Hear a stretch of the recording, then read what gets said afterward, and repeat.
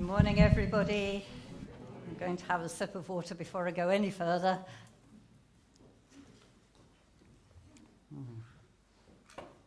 Feels like ages since I was last with you, but it's really good to be here with you again this morning.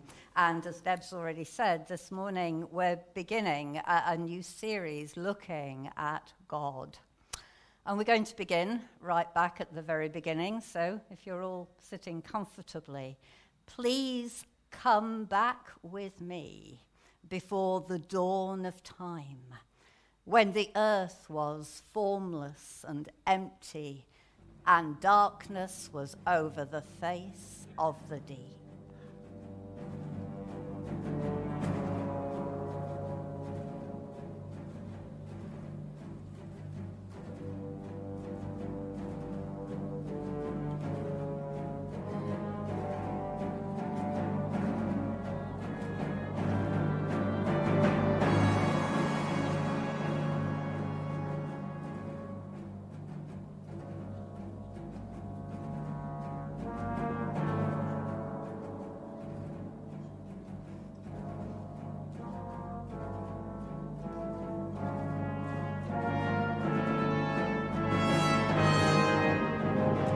In the beginning, God created the heavens and the earth.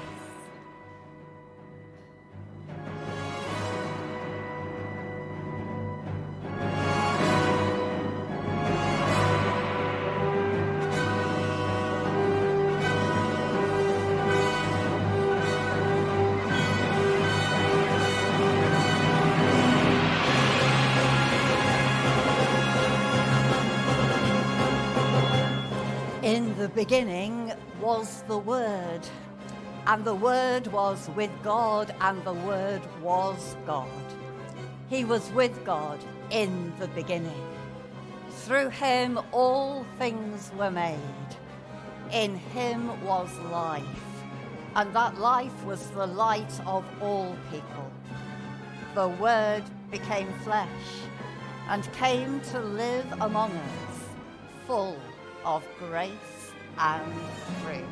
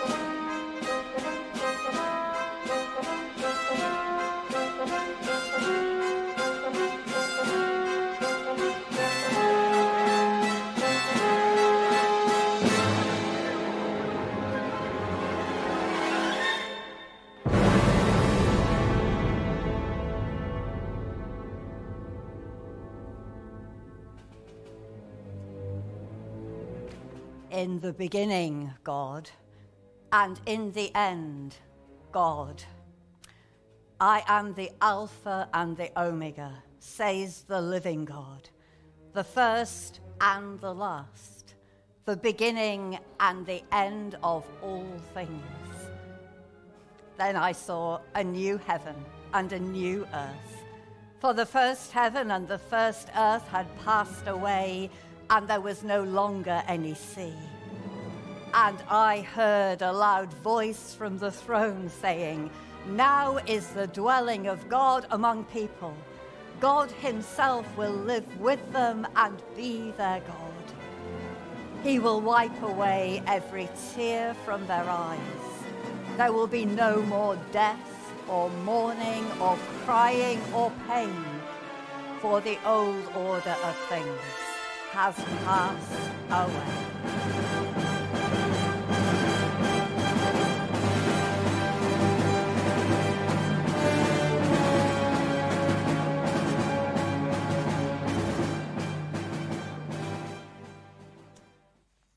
Back in the 16th century, the Polish astronomer Nikolai Copernicus made a discovery that changed the way people looked at everything.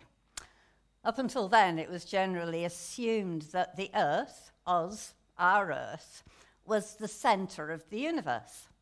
And all the other planets and the stars, including the sun, they circled around us here on Earth. But Copernicus and others discovered that something that actually felt then like an utterly mind-bending idea. He discovered that our system doesn't revolve around the Earth, but instead the Earth is just one of the planets that orbit around the sun. And that was really hard for people to get their heads around. This idea that the universe has a very different center. Now today, we don't believe the Earth is the center of the universe. But we human beings, we still believe, don't we, that we're at the center of life and that the world revolves around us. But the Bible tells another story, a better story, a more liberating and infinitely more hopeful story. It announces the good news of the fundamental reality that we live in a God-centered world. A God-centered world because the Bible declares in the beginning, God. In the beginning, God created the heavens and the earth was formless and empty, and darkness was over the surface of the deep. And the Spirit of God was hovering, was brooding over the waters. Then God spoke. God said, "Let there be light." And as soon as God spoke, there was light. That's quite something, isn't it? God speaks creation into being. Then God said, "Let us make humankind in our image according to our likeness." And the Lord God formed man from the dust of the ground and breathed into his nostrils the breath of life.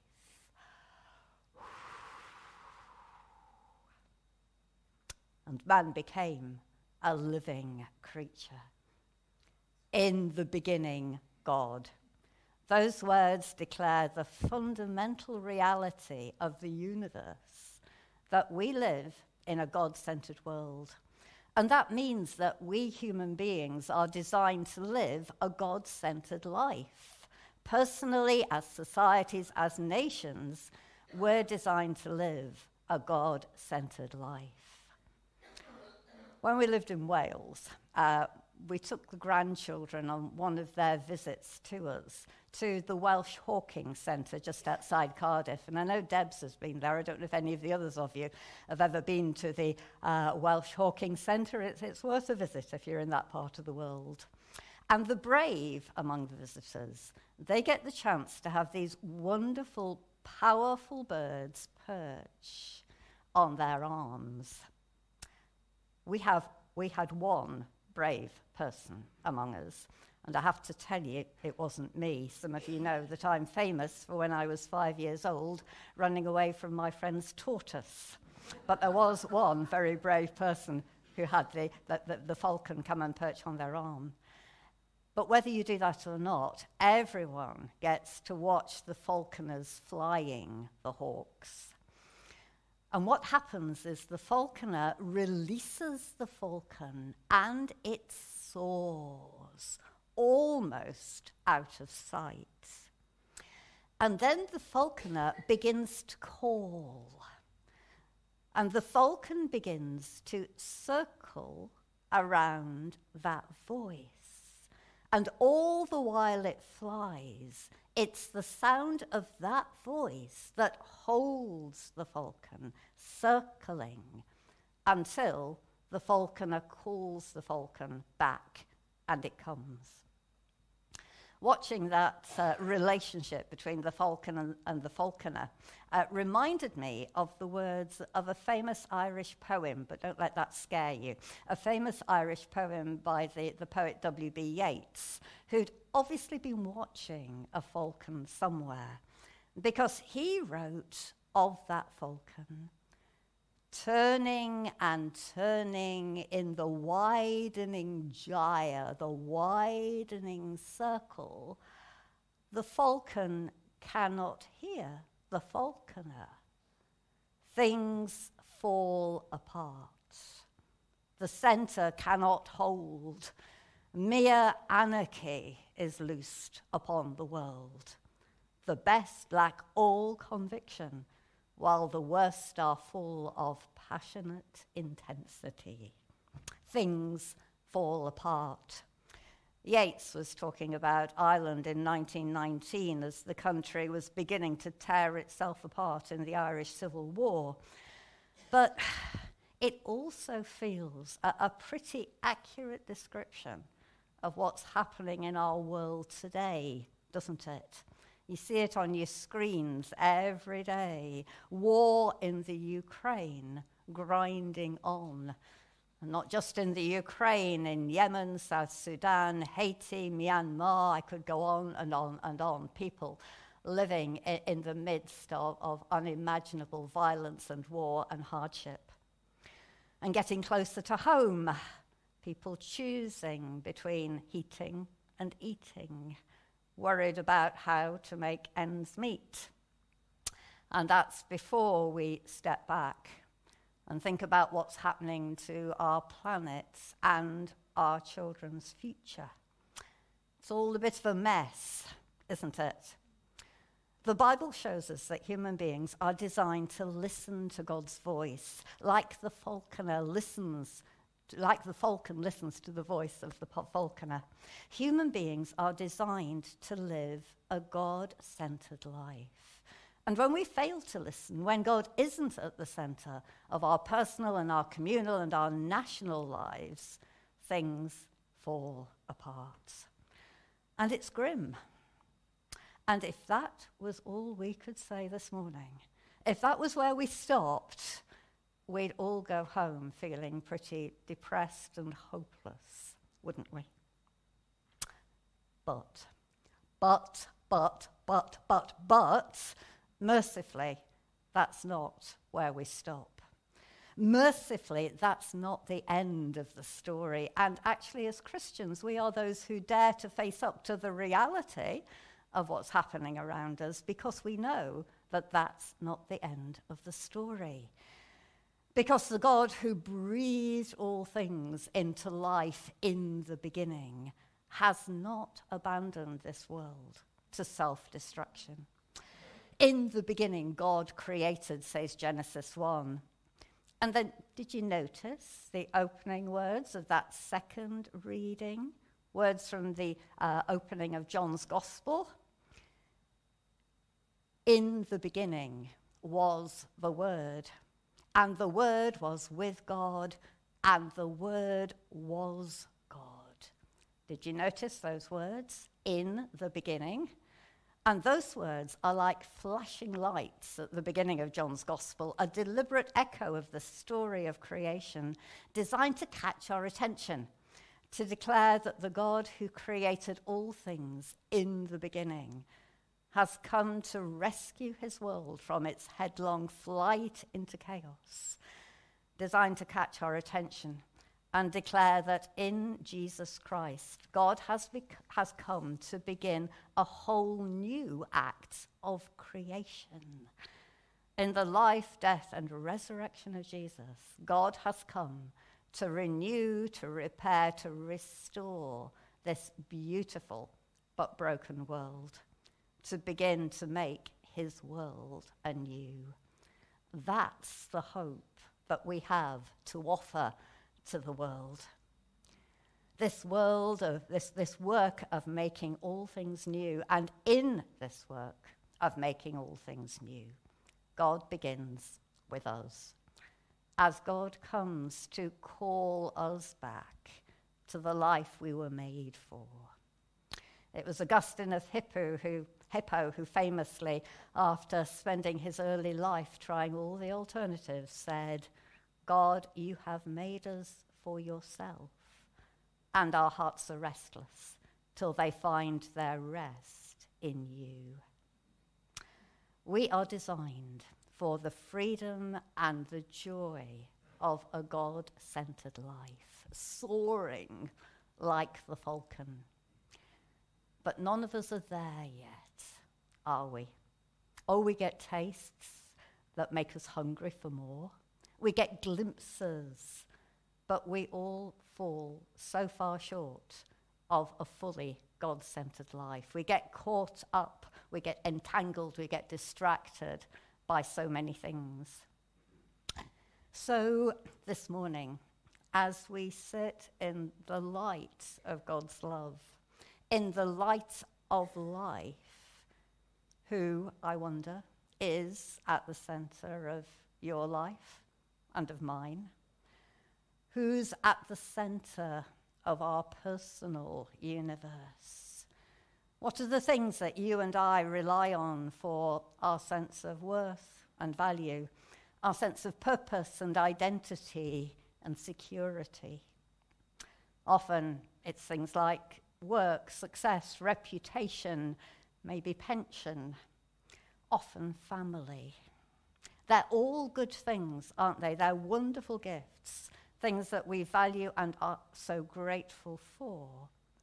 But none of them are enough. None of them are big enough or strong enough or God enough to be God for us. It was Martin Luther who said, "That to which your heart clings and entrusts itself, that, I say, is really your God." Now, we may not have idols in the corner of our living rooms, but we and our society have all sorts of idols hiding in the corners of our hearts. I sometimes think that the biggest rival in our day for that place at the center of our lives, and I hesitate even to say this, but I often think that the biggest rival today for that thing at the center of our lives is God's precious gift of family.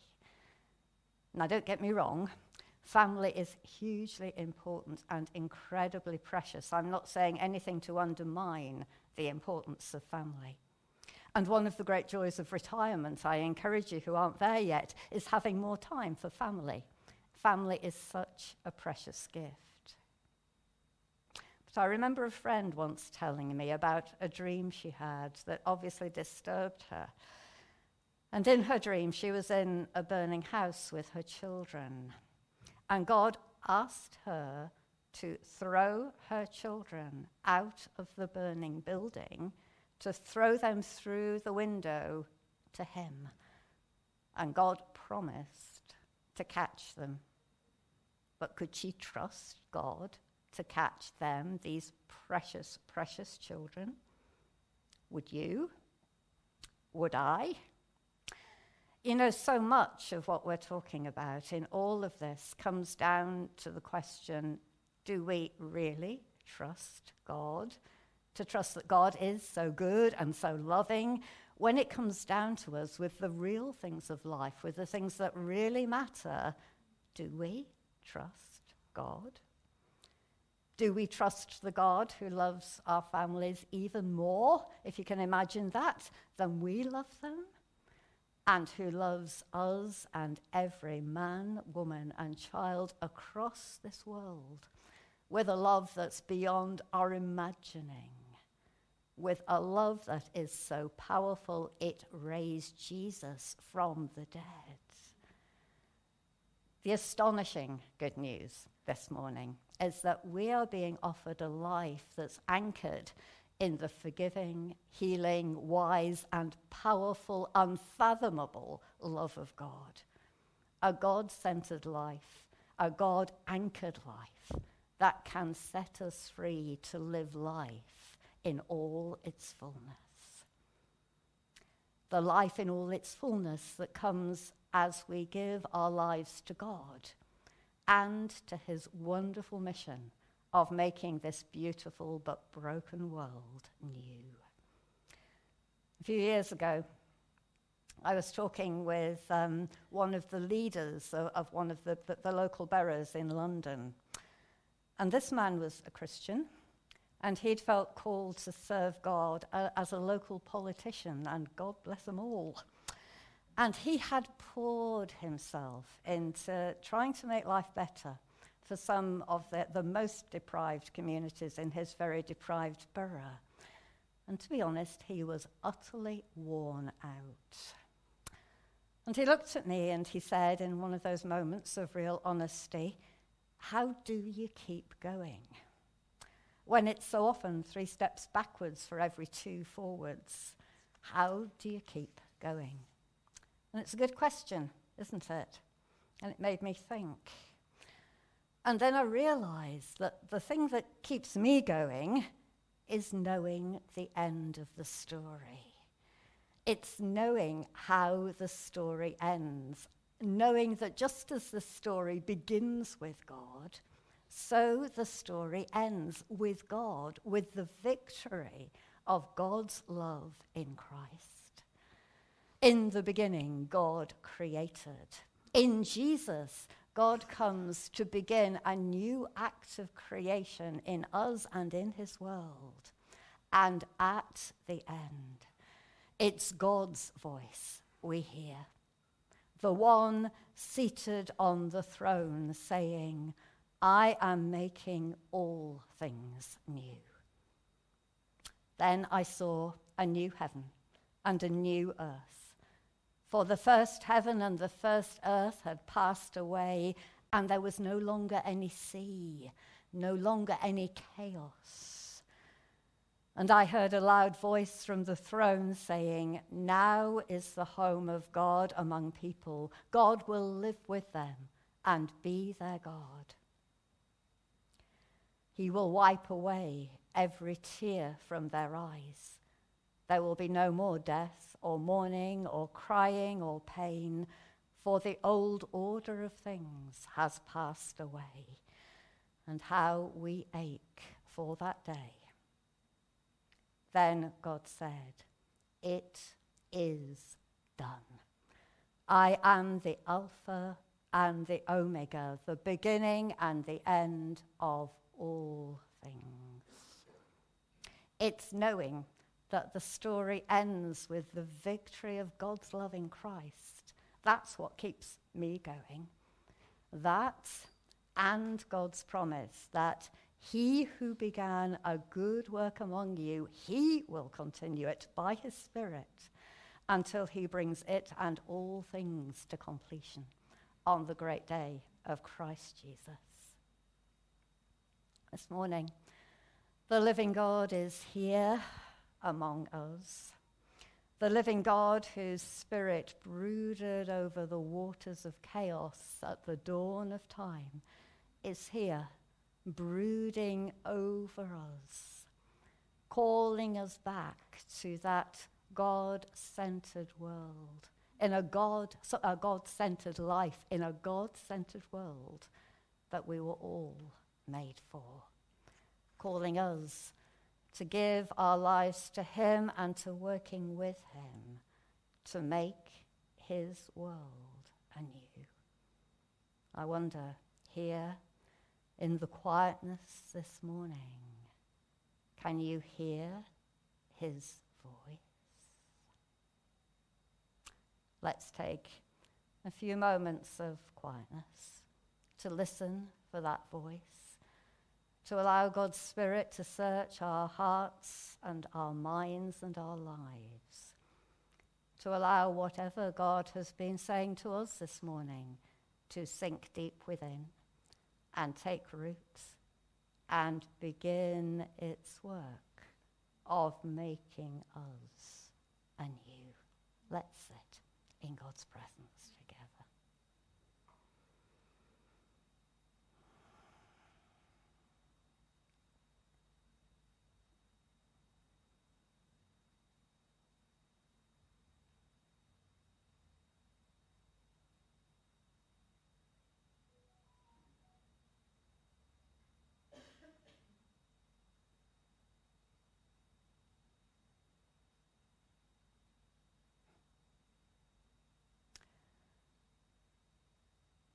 Oh, my people, how I love you. Listen to my voice and come.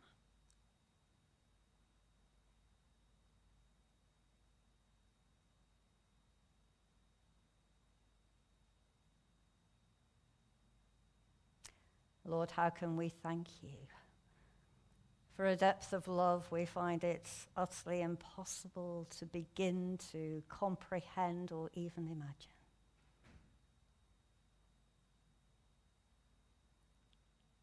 But Lord, in the best way we can, as the people we are and aren't, we come this morning. And as you say your resounding yes afresh to us, we say our little human yes back to you. Thank you that you take that yes, Lord, and you work with it in such love and wisdom and power. Lord, how can we thank you? We bless you. In Jesus' name, amen.